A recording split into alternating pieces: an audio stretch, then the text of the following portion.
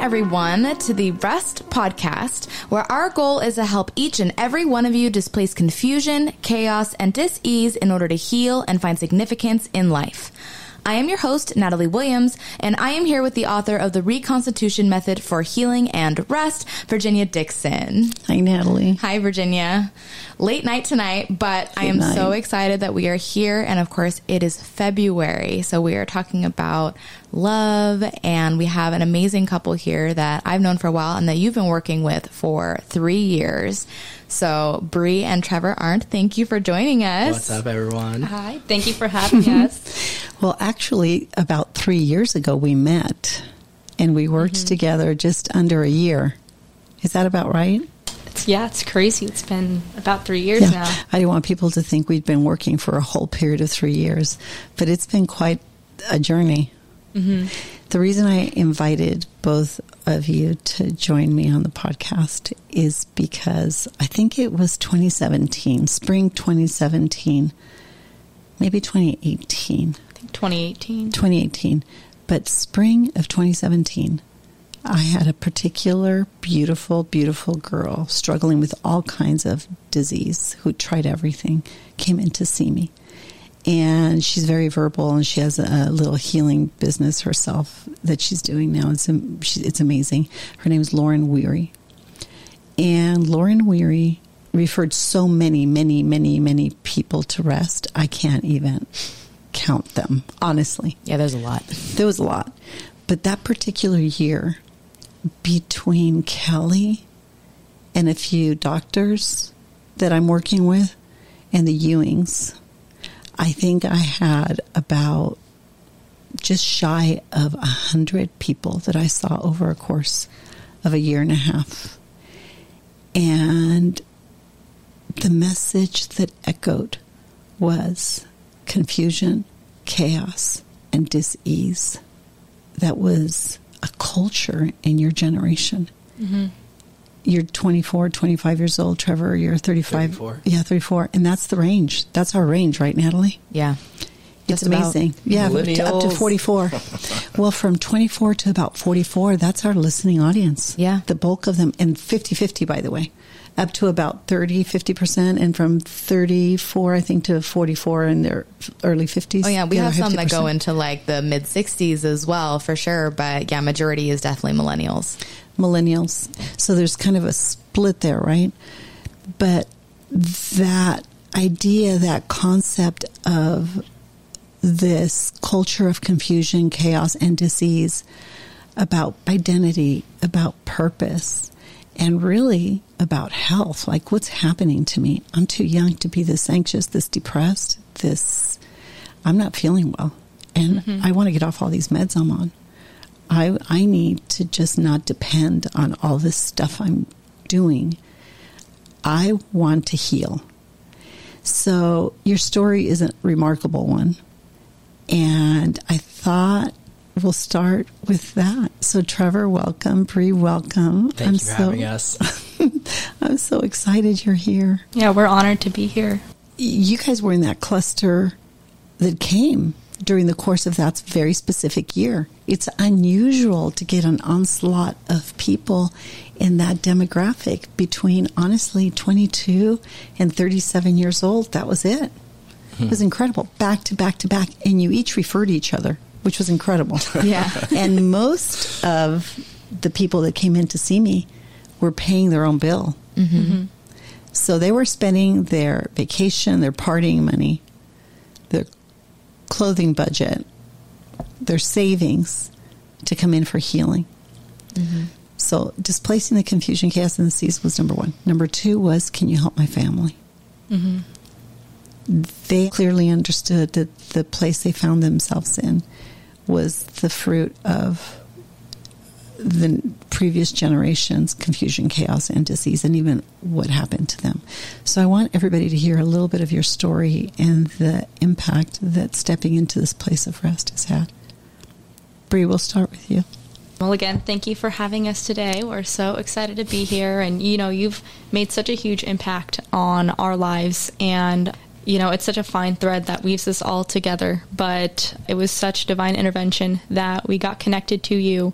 So a little bit about, my story, my background, as, you've worked with my parents and, everyone that... Love them. Everyone that meets them loves them so much. They have such incredible hearts.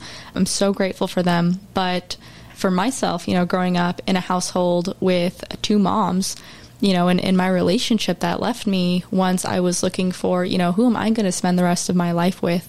Really having no context of what I'm looking for. I didn't have a model of, what to model a healthy relationship after. And so when I was looking for, who am I going to spend my life with, I didn't know to look for somebody that's going to be a priest, provider, and protector of a household. And so, one of the reasons that I believe Rest is growing like a wildfire is because, this demographic of people that, like you said, 24 to 44, this demographic, everybody, we want truth. There's nothing greater than healing. And there's no vacation, right? Like you were saying, people were spending their partying, vacation money. Well, once you enter into that place of, being free, achieving freedom in your life, through being able to break chains of what's gone on, there's nothing greater than that. That's greater than any vacation, any, place you could go to, party that you could go to. And so I totally see why people were investing into themselves to achieve new measures of freedom and healing in their lives.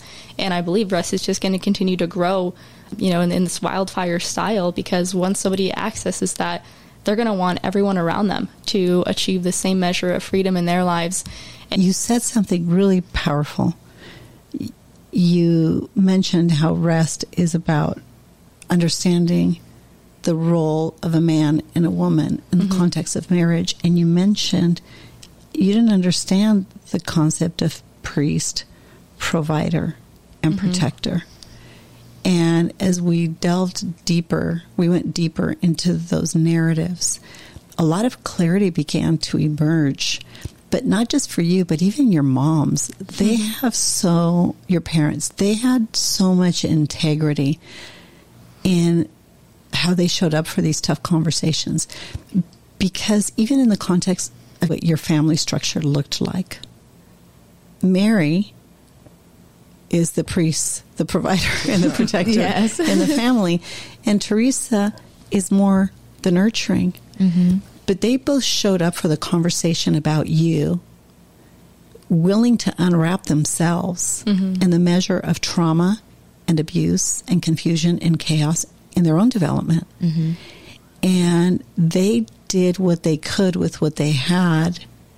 And then when you were conceived, I so deeply respected that they wanted everything for you that was right, outside of the things they did to mitigate their own confusion and chaos and disease and the fruit of their own pain.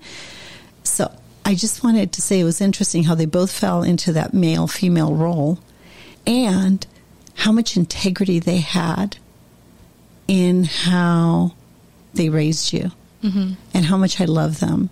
And I just wanted to take that opportunity to shout out to Mary and Teresa, because I think they're giants in my life. Moms. Yeah, and shout out to the moms. Something that came to my mind is how God will take whatever is going on in life and create beauty out of it, whereas the enemy does the opposite.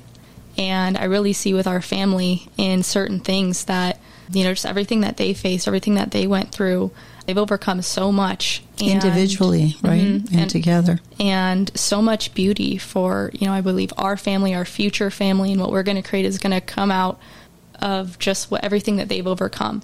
And something that I feel like the enemy has been, trying to use for evil, God has totally turned around and used to create something beautiful. And that's what integrity is. They don't rationalize their deepest convictions about right and wrong to explain their own pain in their own places. They did what they did, and they came to the conclusions they did, and they found peace in that. But they didn't make that a public agenda to advance social justice causes. They are truly integritous people in their limitations, all of us, right? But I respect that about them so much. And Bree, day one when I sat with you, you cried most of the time. And I'll never forget you saying, I don't know what it is to be a woman. I don't know what the framework of a man really looks like. Yeah. And something that we talked about was, even though I was raised in a household of women, you know, femininity was dangerous for my parents. You know, they had to hide what made them feminine to protect themselves. And there, for me, even though I was raised with women, it was more of a masculine environment. I always grew up as a tomboy. And so even the past few years, Trevor's seen me totally transform and my energy transform to become more feminine. And there's a great book called Captivating. I love it. We've talked about that book on here before. Do we before. have that on our website? But we have it as a resource. Okay, yeah. I remember I read first Wild at Heart, which is for the men. Yes. I don't think I've ever read a book so quickly. And we could have a whole separate podcast on gender roles. But I remember just reading Wild at Heart and Captivating, and truth is so simple. Laws of nature, self-evident truth in our natural affections. There it is. No rhetoric, just truth. Your moms took so much joy in watching you step into freedom. I know it's not always pretty, but they did take joy every time I spoke to them independently or together. First, they loved Trevor to death. But secondly, they stood in awe and watched you navigate the complexities of ideology and conviction with a lot of respect for you. And they would beam with joy telling me about observing your pilgrimage to freedom and clarity. You're going to have them on here separate. I have to. Yeah. Do you know, after this, we need to have them on here. It was amazing. It was amazing. Actually, you know what? That's the next thing we're going to have them on next. Yeah. Mary's a great talker. So yeah, she is. She'll go off. Yeah, she will. But yeah, I know you've had conversations with them that I haven't been a part of. So it's nice hearing that. And I mean, I even remember specific moments of just achieving new levels of freedom as I was going through this new pilgrimage with you, because for me, you know, I started growing my faith in high school. And so when Trevor and I started dating, beginning of me being in college, I didn't lose my faith. I had just lost my focus. And, you know, something that I've really been studying lately and I'm so passionate about, you know, another great mentor of mine has really been helping me work on is just how our mind is like a garden. And I've really been studying a book called As a Man Thinketh, and just the practical application of how to build our character, you know, by you know, focusing on the type of thoughts that we're thinking. And why do I think there's so much chaos, confusion, and disease in this world? Because look at the junk that's constantly being poured into the minds of people. Yeah. You know, it's like there's an agenda. There's almost like a force field between school systems and then forced social media. Negative input. Exactly, forced negative input. And because people forfeit their freedom in the midst of utter confusion, chaos, and disease. And that's how the powers that be thrive, by causing us to be in this chaotic state, because we'll forfeit our civil liberties for safety, protection. You're right? Yeah. Yeah, I heard this. Sustenance, everything. I heard this kind of silly analogy where a wife was looking out a window and was like, why are the neighbors hanging up their clothing with spots? It's so dirty. And the husband was like, honey, your window is dirty, right? It's your window is dirty. And I think a lot of times just with social media and what's put out there, right, it's just we have this view of the world that's so skewed. But the great thing is, as soon as you get around truth, in an instant, it can totally wipe that slate clean. In an instant, I say all the time, we can turn this thing around in one generation. One day. In one day. In one day. Okay, Trevor, you've been really quiet, and you're quite an orator, and you've got a lot to say. I mean, yeah, you met in college, and Bree was in the midst of, she just explained it so well. Yeah, I mean, Bree was going to college and I was just running my business. And so I think it was kind of a interesting journey for us to come together. We both weren't looking for a relationship. And so kind of like my journey, I guess, up until this point has always just been doing what feels right, having fun in the moment, and living in the naivety of life and just being there to, oh yeah, I didn't know about that, or just kind of chasing that summertime vibe. I mean, being in Orange County, we live in the best place in the world. Like, it is a travel destination. It's never too cold. It doesn't get too hot. We have the ocean and whatnot. And so really not having much direction or guidance, but really letting my feelings dictate the path that I was going to pursue in life. I mean, I think so many of us out there don't have a guideline or a rule book on what to do, how to go pursue what we want, how we want XYZ, right? We're going to typically duplicate what our input is pouring into us. So that might be our friends, our family, our mentors of that moment, right? Maybe it's a coach, maybe it's a college professor, a high school professor, but so often I just see so many people getting other people's views put into them, and that's kind of where I found myself at I was 30 when I met you, and kind of gone through the traditional entrepreneurship woes and just really trying to figure out what I wanted to do and who I wanted to be with the rest of my life. I've never been like a lustful person. I've never pursued or like that endless chase of, you know, how many women can I be with or anything like that. It was always meaningful relationships, and I had come out of a meaningful relationship maybe like 7 months before, and I was just content. I was happy just being myself. And then when Bree stepped into my place of business and then just saw how awesome she was, and I had even asked some of my fellow staff members, and I was just like, hey, like, what do you think about that girl over there? And they're like, oh, she's super cool, because they worked with her first or like guided her through the gym. And so then that's just where, you know, we just started to get to know each other and really starting to build a relationship based on superficial connection, right? Like looks, attraction, similar interests, you know. Fun. Yeah, fun, a lot of fun for sure. And you're both surfers, big surfers, so you have that in common. I mean, I definitely think adrenaline junkies, right? Like adrenaline pursuit. Outdoorsy. 100%, right?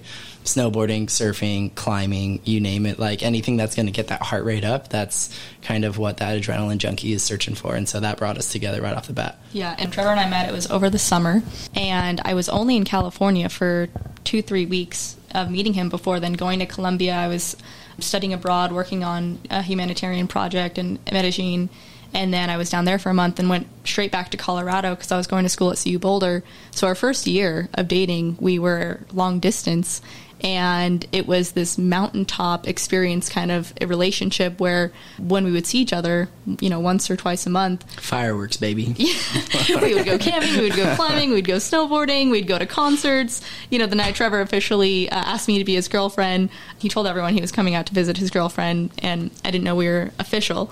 And so I introduced him as my friend, and then that night he changed it, where he's like, you are my girlfriend.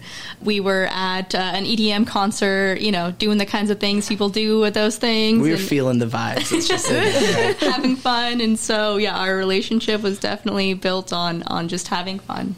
Yeah, I mean, like she was saying, just kind of that initial construct of what's put around us, like common interests, right? And those things that bring you together of, okay, let's go have fun. What are these things? And then just really understanding that if you want to be in a lifelong relationship, if you want marriage to be something like meaningful and, you know, spiritually yoked and vision yoked and everything like that, that it had to go for deeper values, right? So finding someone that shares that same, you know, mindset, drive, and those deeper rooted, you know, constructs of how they're going to make their choices.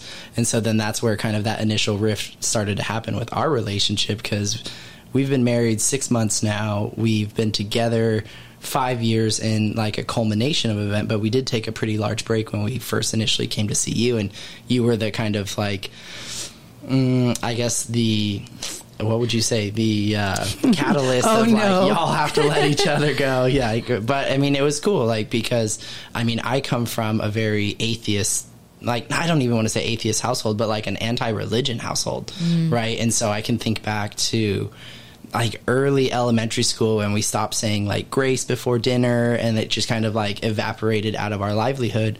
And then to be dating like someone on such like a fun basis, and then she's like, oh yeah, I love God. And I was like, what are you talking about? Like, that's never been a like discussion point of our relationship. And so then that's when friction just really started to grow. And so I like everyone out there, I think you have those moments where you're fighting, you don't understand why. But I think when you have a relationship built on, you know, fleshly desires, then that will never be able to like withstand the test of time, right? And be able to have like the special uniqueness of having God bring you together. And so that's just where then I went on my spiritual journey of like understanding. I remember when I first filled out your questionnaire, it was like, are you saved? And I was like, what kind of question is that? Saved from what? Right? Like, I was definitely like such a noob, but like just, you know, ignorant. I didn't really know what that was. I never had that input. And, you know, I believe my dad is Christian and a person of faith. And then just my mom is just not there yet. You know, I'm on that mission to kind of save her over time for sure. But she's just got to come at that at her own pace, right? And so, you know, working with you and just starting to acknowledge, you know, those gaps in our relationship and seeing if we wanted to close those gaps and really decide, because like marriage is for life, you know, divorce is not a thing in our book, and nor is it, you know, written in the good book, right? And so just really understanding that if you're going to make that choice, that it has to be so deeply rooted. And I'm glad we had, you know, your practices and the, you know, foundation of rest to really work on ourselves and iron out kind of just those humanistic flaws that I think we all have to then set up the stage for, you know, what a grandiose life that we're going to live together for sure. Yeah. Well, it's funny when you mentioned the are you saved question.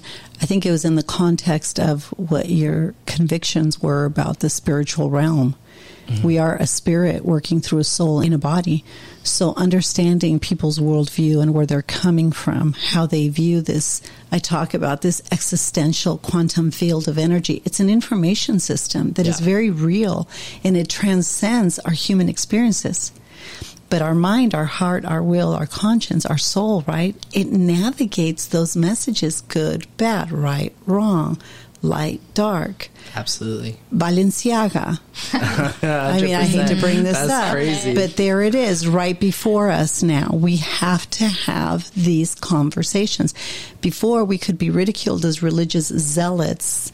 You know, we could be embraced as enlightened atheists, sure, or brilliant communists that think outside, whatever it is. You've got it, whatever label you want to give people, right? Mm-hmm. But at the end of the day, there is something that expands life or diminishes it. Mm-hmm. There's something that brings light and life and good things to our lives or extinguishes it. Mm-hmm. There is something that gives us chills and goosebumps and moves us to tears. The triumph of the human spirit is wrapped up in that. And then there's those things that bring us shame. However you want to discuss those things in that context, it's so important for me to understand where people have been and the decisions they made and what got them to where they are, so I can help them displace the things that have become confusing to them. Absolutely. I work with many people of same-sex orientation. I have in the course of the last 10 and 15 years. And their stories, the stories are amazing. Mm-hmm. You know, I've worked with Muslims, Hindus. I mean, I've worked with people from all walks of life. Mm-hmm. It's how they've processed this energy field, right? And the consequence it's had in their physiology, anatomy, if I'm working with them at the clinic, or in their lives. And when you two came together, here you are in college where things are coming at you faster than you can digest and process them. And Trevor, you're building a business, same kind of thing. Things are coming at you in the same way, whole different dynamic. But you meet this girl and you both saw a light and a life in each other. And as messy and as sloppy as relationships can be, you had a deep, profound friendship. Mm-hmm. We both wanted to change the world and make a great impact. I think we had always been ambitiously yoked. You know what just struck me, you guys? The conversations that I really had with you was about you individually and not you together. Totally. Mm-hmm. Every time. Every time. And people make the mistake, and I don't think this is fruitful or productive, in going into counseling trying to fix the relationship. If that's the case, run for the hills, especially if you're not married. Mm-hmm. Just step away from that. Yeah. Because there's something about love and life and passion and conviction that's very compelling. You shouldn't be in premarital counseling, in my opinion, at that capacity, if you're not trying to figure out what's going on with me. Yeah. But if you're going to counseling to keep a relationship together before you're even married, that's not your person. The relationship's already over. And I've said that. The relationship is over. And I said that to you, Trevor. I'll never forget saying, let her go. Mm-hmm. Do you remember that? We talked about that a couple times. A couple of times. And you too, Bree. You know what?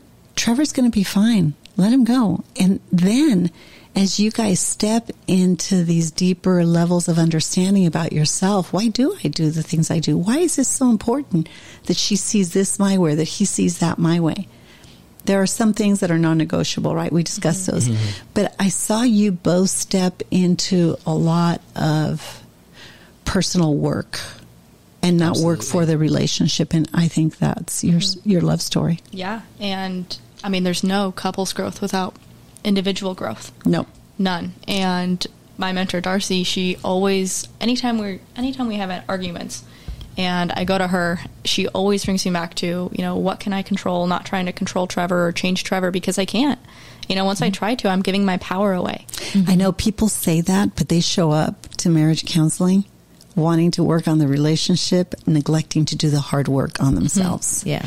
And if you've got to work so hard on yourself to get along with that other person, they're not your person.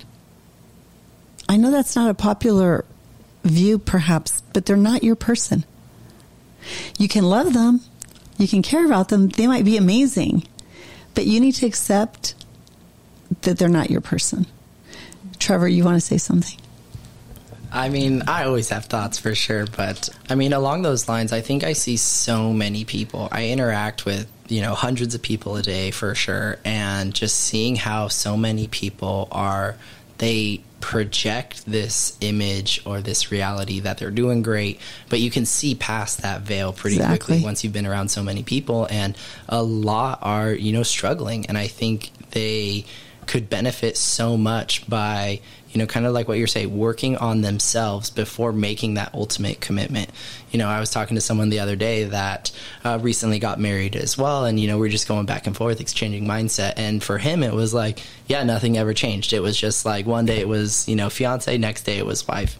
And I think for me, being at the altar, getting married, and then having those vows for Bree, it was a completely different experience the next moment. Transformational. Right? Yeah, absolutely. I went into marriage looking to, close a book, not just a chapter, but close a book on my life and then start, a new narrative with my best friend. And I think that happened as we had people speaking into our lives, working on our individual just like bumps and kinks and things like that. And I love what you said. We didn't have to work that hard on ourselves. It was kind of just realizing that, we're both not perfect people. We both are sinful in nature, like of the flesh, and like knowing to, submit to that and know as we come together as one, then we can overcome anything that stands in our way. And so it's been so unique now on the other side of being in kind of, not fully committed relationship. That's what I would say pre-marriage. And then when you get married, you're like fully committed, where, this is it. That's what you work so hard for that, for sure. I worked hard to, make me mine for sure, but just talking to so many other people about that and just seeing how important it is that you shouldn't have to force something to make it work. You should be able to let go, and in that gap you create a magnetizing effect. And I think that's what we experienced when you worked with us individually, allowing us to love each other enough to let us go, or let each of us go, and then have like 8 months of giving each other space, going from texting someone I love you, good night, all that stuff, to none of that. That's kind of scary, right? Especially when you lean on someone. And I think a lot of people, there's this codependency out there because of the fear of not knowing what's happening in the world or what they're going to do or how to think, how to feel, know what right and wrong and is. It's just fear of being alone, right? Mm-hmm. In the Absolutely. context of that. You said something that just struck a chord with me. When you have to work so hard at a relationship in the context of counseling before you get married, one person loves the other person more and one person is more invested than the other. Mm-hmm. And it isn't until you can both step away and have faith and confidence and living on your own, navigating hard things on your own, and having those dark conversations about yourself with yourself and looking into the depths of your own depravity and your own brokenness, that you really begin to thrive. It is the beauty in the ashes of looking at the painful things about ourselves.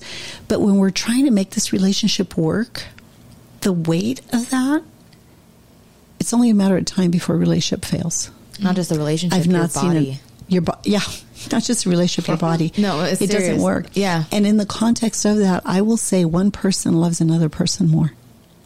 And that's not the recipe for success. No. People have to show up and make the commitment to have this beautiful, collaborative, at times some adversarial kind of natural tension that happens when two lives come together for the sake of growth.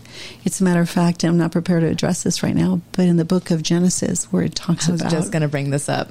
Were you? Say it, Natalie. Yeah, in the book of Genesis, the original Hebrew word for woman is ezer kenegdo, and it means helpmate against you, which is different. It has an adversarial aspect to it, and it's because, we talk about how iron sharpens iron, right? If she's wood to your axe, Trevor, you're not going to get sharpened, 100%. right? Same thing the other way around, and God created it that way. That's it. Thank you, Natalie, for Yeah. filling that in. You're welcome. And really, it. two halves. You guys have represented that Yeah. narrative. Totally. And, two halves don't make a whole. And I believe 99% of challenges in a relationship come up because they're trying to get from the other person what they need to get from God. And I will go as far as to say that if we don't have the strength and the courage to recognize the reality of what we're talking about and trying to force something that's not naturally developing, I think the children bear the fruit of the pain and the weight of all of that. It doesn't end. So It manifests in the kids. it manifests in the kids and the family. I see this every day. Fast forward, hard work, lots of tears. Trevor, I respect the times where this is scary. It is scary to let this beautiful treasure, this beautiful woman in your life go. And I encourage you to just let it go. And if she left, then good for you, because she wasn't meant to be yours, but she would come back if she was. Yeah, and a big reason he had to let me go, just like you were talking about, individually healing and going through individual growth. He had to let me go because I had so much healing to do, become whole on my own, to be able to enter into a relationship, to set ourselves up. I feel like before, as we were talking, came to mind where before we built a relationship on sand and we needed to completely tear it down to be able to build on bedrock, in truth and foundations that are going to be lasting. And again, just because I got to work with your moms simultaneously, it was a beautiful thing. We didn't discuss your situations with them, but it was still a beautiful thing to watch the example you two set for Mary, for sure, and even Teresa separately and for separate reasons. It's beautiful what I watched. It's healing. Truth is healing. And the truth of a beautiful, healthy marriage between a man and a woman is a beautiful and amazing thing to watch. And the joy that it's brought both of them has moved them individually and together to tears for very compelling reasons that have just caused me to respect them greatly. Okay, so I became an ordained minister because of these two. I'll never forget when I got the call. Trevor, you first. Why did you call me and decide, Virginia, we'd like to have you marry us? Is that how it went down? Yeah, pretty much. Bree or you? I think I asked you over sushi. Did you? You guys took me out for sushi. Or we met up with you for sushi. Yeah, you did. That was amazing. I mean, I think going back to what you were talking about, when we let each other go and you had that fear and you brought up like loneliness, and I hear a lot from people that they're scared to be alone, and there's such strength to be found in those moments, right? Being alone and being lonely are so different.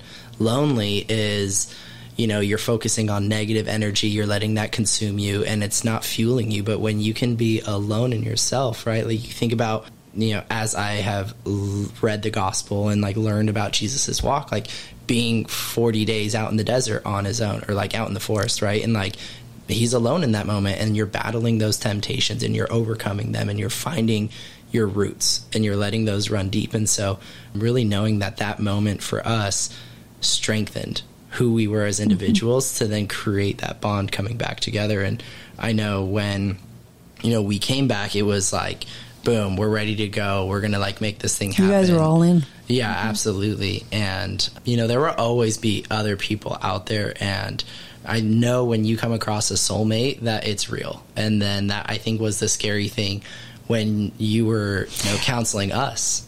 Can I just say, thank you for saying that. Yes. The idea of a soulmate is very real. Mm-hmm. And it's this alignment, and working hard to have a relationship with that soulmate takes a lot of courage and strength, and it's terrifying.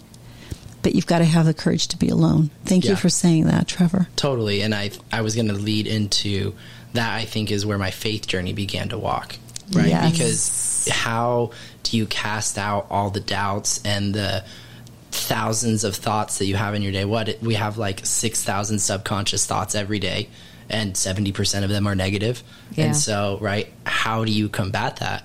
And that's by growing a faith, right? And then leaning into, you know, our Creator. And if, you know, God is love and we're made in his image, then we are love. And so then you should be able to overcome everything with absolute love, right? And so... And you'll find it in truth, painful as it may be. Yeah. That's the path to love, is truth. Truth sets everything free. Mm-hmm. And I mean, I love 100%. Kids because they speak the truth blindly. It comes out of their mouth and they say it how it is. And you're like, okay, cool. And as we grow up to be adults, we fear that we're going to get judged for sharing kind of truthful thoughts, or depending on, you know, what rooms we're in and, you know, who we need to make sure that we're in favor with and this and that. But yeah, that's another topic. I think it's even more of who we're going to offend, if it's too blunt. Yeah. I think it's more where... It's crazy. Okay, so the marriage. Yeah. What was the deciding factor? Well, I mean... In putting me through all that to the point... Hey, you volunteered.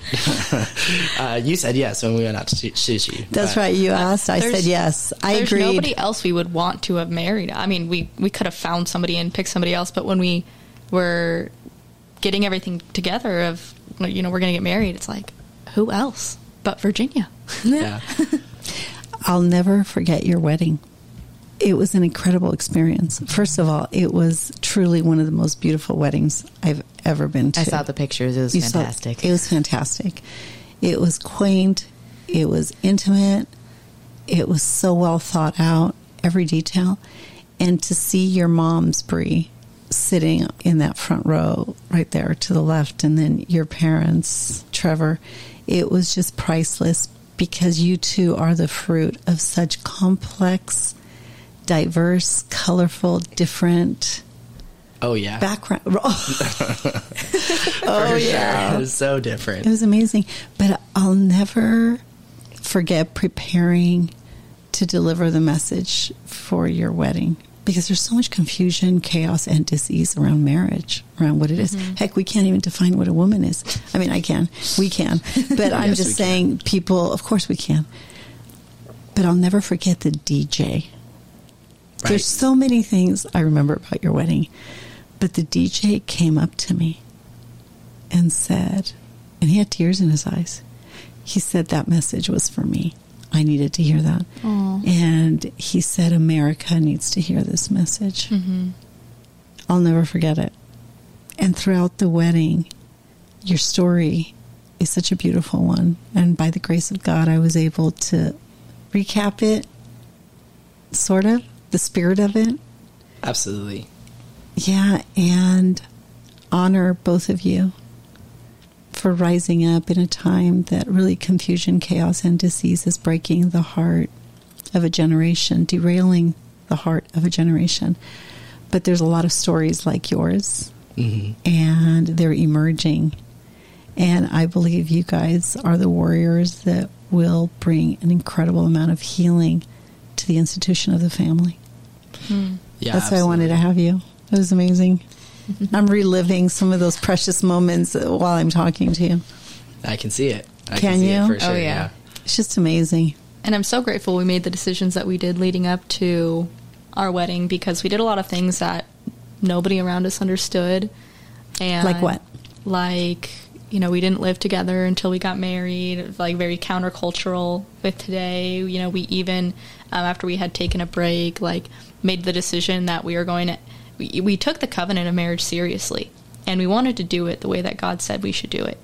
And we believed that we wanted to have a sacred marriage, you know, not just a secular marriage. This isn't just we're getting together to sign some legal documents. This is a covenant between man, woman, and God.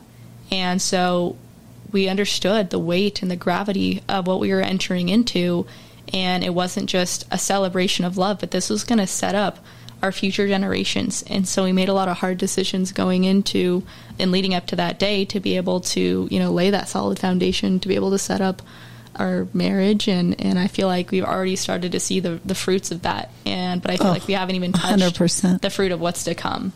Exactly. Being obedient. It feels like a stretch to make those connections, but you are 100% right. While you were speaking, Brie, I was reminded that my son and my daughter-in-law did the same thing.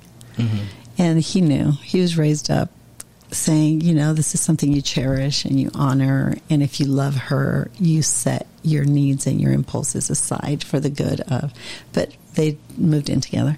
And sure enough, when push came to shove, and they decided to get married, they wanted to do everything right. And he will tell you, she'll tell you today, the consequence of that decision and how he honored and cherished her. She cried. She didn't want to move out, and just the fear thing again and all that. But was such a beautiful thing.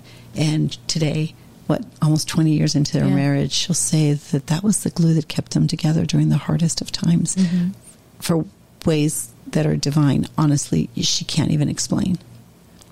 Absolutely. I think like one of the big things that she was talking about, another hard thing, right? Like we had been together romantically prior to our break, and then coming back together and putting God at the center of our relationship, then we chose to be celibate until we got married. And so when you had like tasted the sweet fruit and then that was pulled away, right, then that was like really a growing moment. And I think a lot of people might feel like shameful for talking about that, but that's another where I think is strength, right? That's where you can be vulnerable and just show people like, if this is what the doctrine of our Lord has set out for us, then to create what we think is so sacred and walk that out, how could we not set the best example for the, you know, relationships that we're going to help empower through the same journey, right? Well, there's something priceless, and we'll finish with it because this beautiful note to finish on, Trevor, but there's something just priceless and sacred when the man in your life, Brie, can say, I hold you to such value and such high esteem that I'm going to sacrifice my deepest desire for you because I cherish you and I honor you. And I can see that the response of every woman that longs to be cherished and adored will always reciprocate with trust and respect. Yeah. Which is a thing that a man needs, is respect, and a woman needs to be cherished. But what more beautiful way to do that than to say, I'm going to put passion aside to honor and to cherish you, and we'll have our time, but not now. Yeah, absolutely. It's a beautiful thing, and you both did it. You did it all right, and I love you guys so much. We love you too. Thank you for being here. Thank you. All right, everyone. So you heard Trevor talking about his climbing gym. So you can go ahead and look it up. It's called Aesthetic Climbing Gym. And I believe it's in Lake Forest. Is that correct? Perfect. So it's in Lake Forest. If you guys want to go by there, you can always say hi to him, say hi to Brie if she's there, and go climbing. Also, don't forget, our Foundational Day of Rest is on demand to support you in your pilgrimage. Use the promo code PODCAST in all lowercase to receive a 10% discount. Our final live Module 2 of our 40 Days of Rest curriculum is starting on April 27th. If you've gone through Module 1, now is your chance to be a part of the last live Module 2 before it is transferred to On Demand. Register today. For updates about rest and this podcast, please visit our Instagram or Facebook, The Place of Rest. If you'd like more information about Virginia or to support and join the cause of rest, please go to virginiadixon.com/collaborate or call 949-289-5935. Thank you for listening to Rest with Virginia Dixon. We'll see you next week.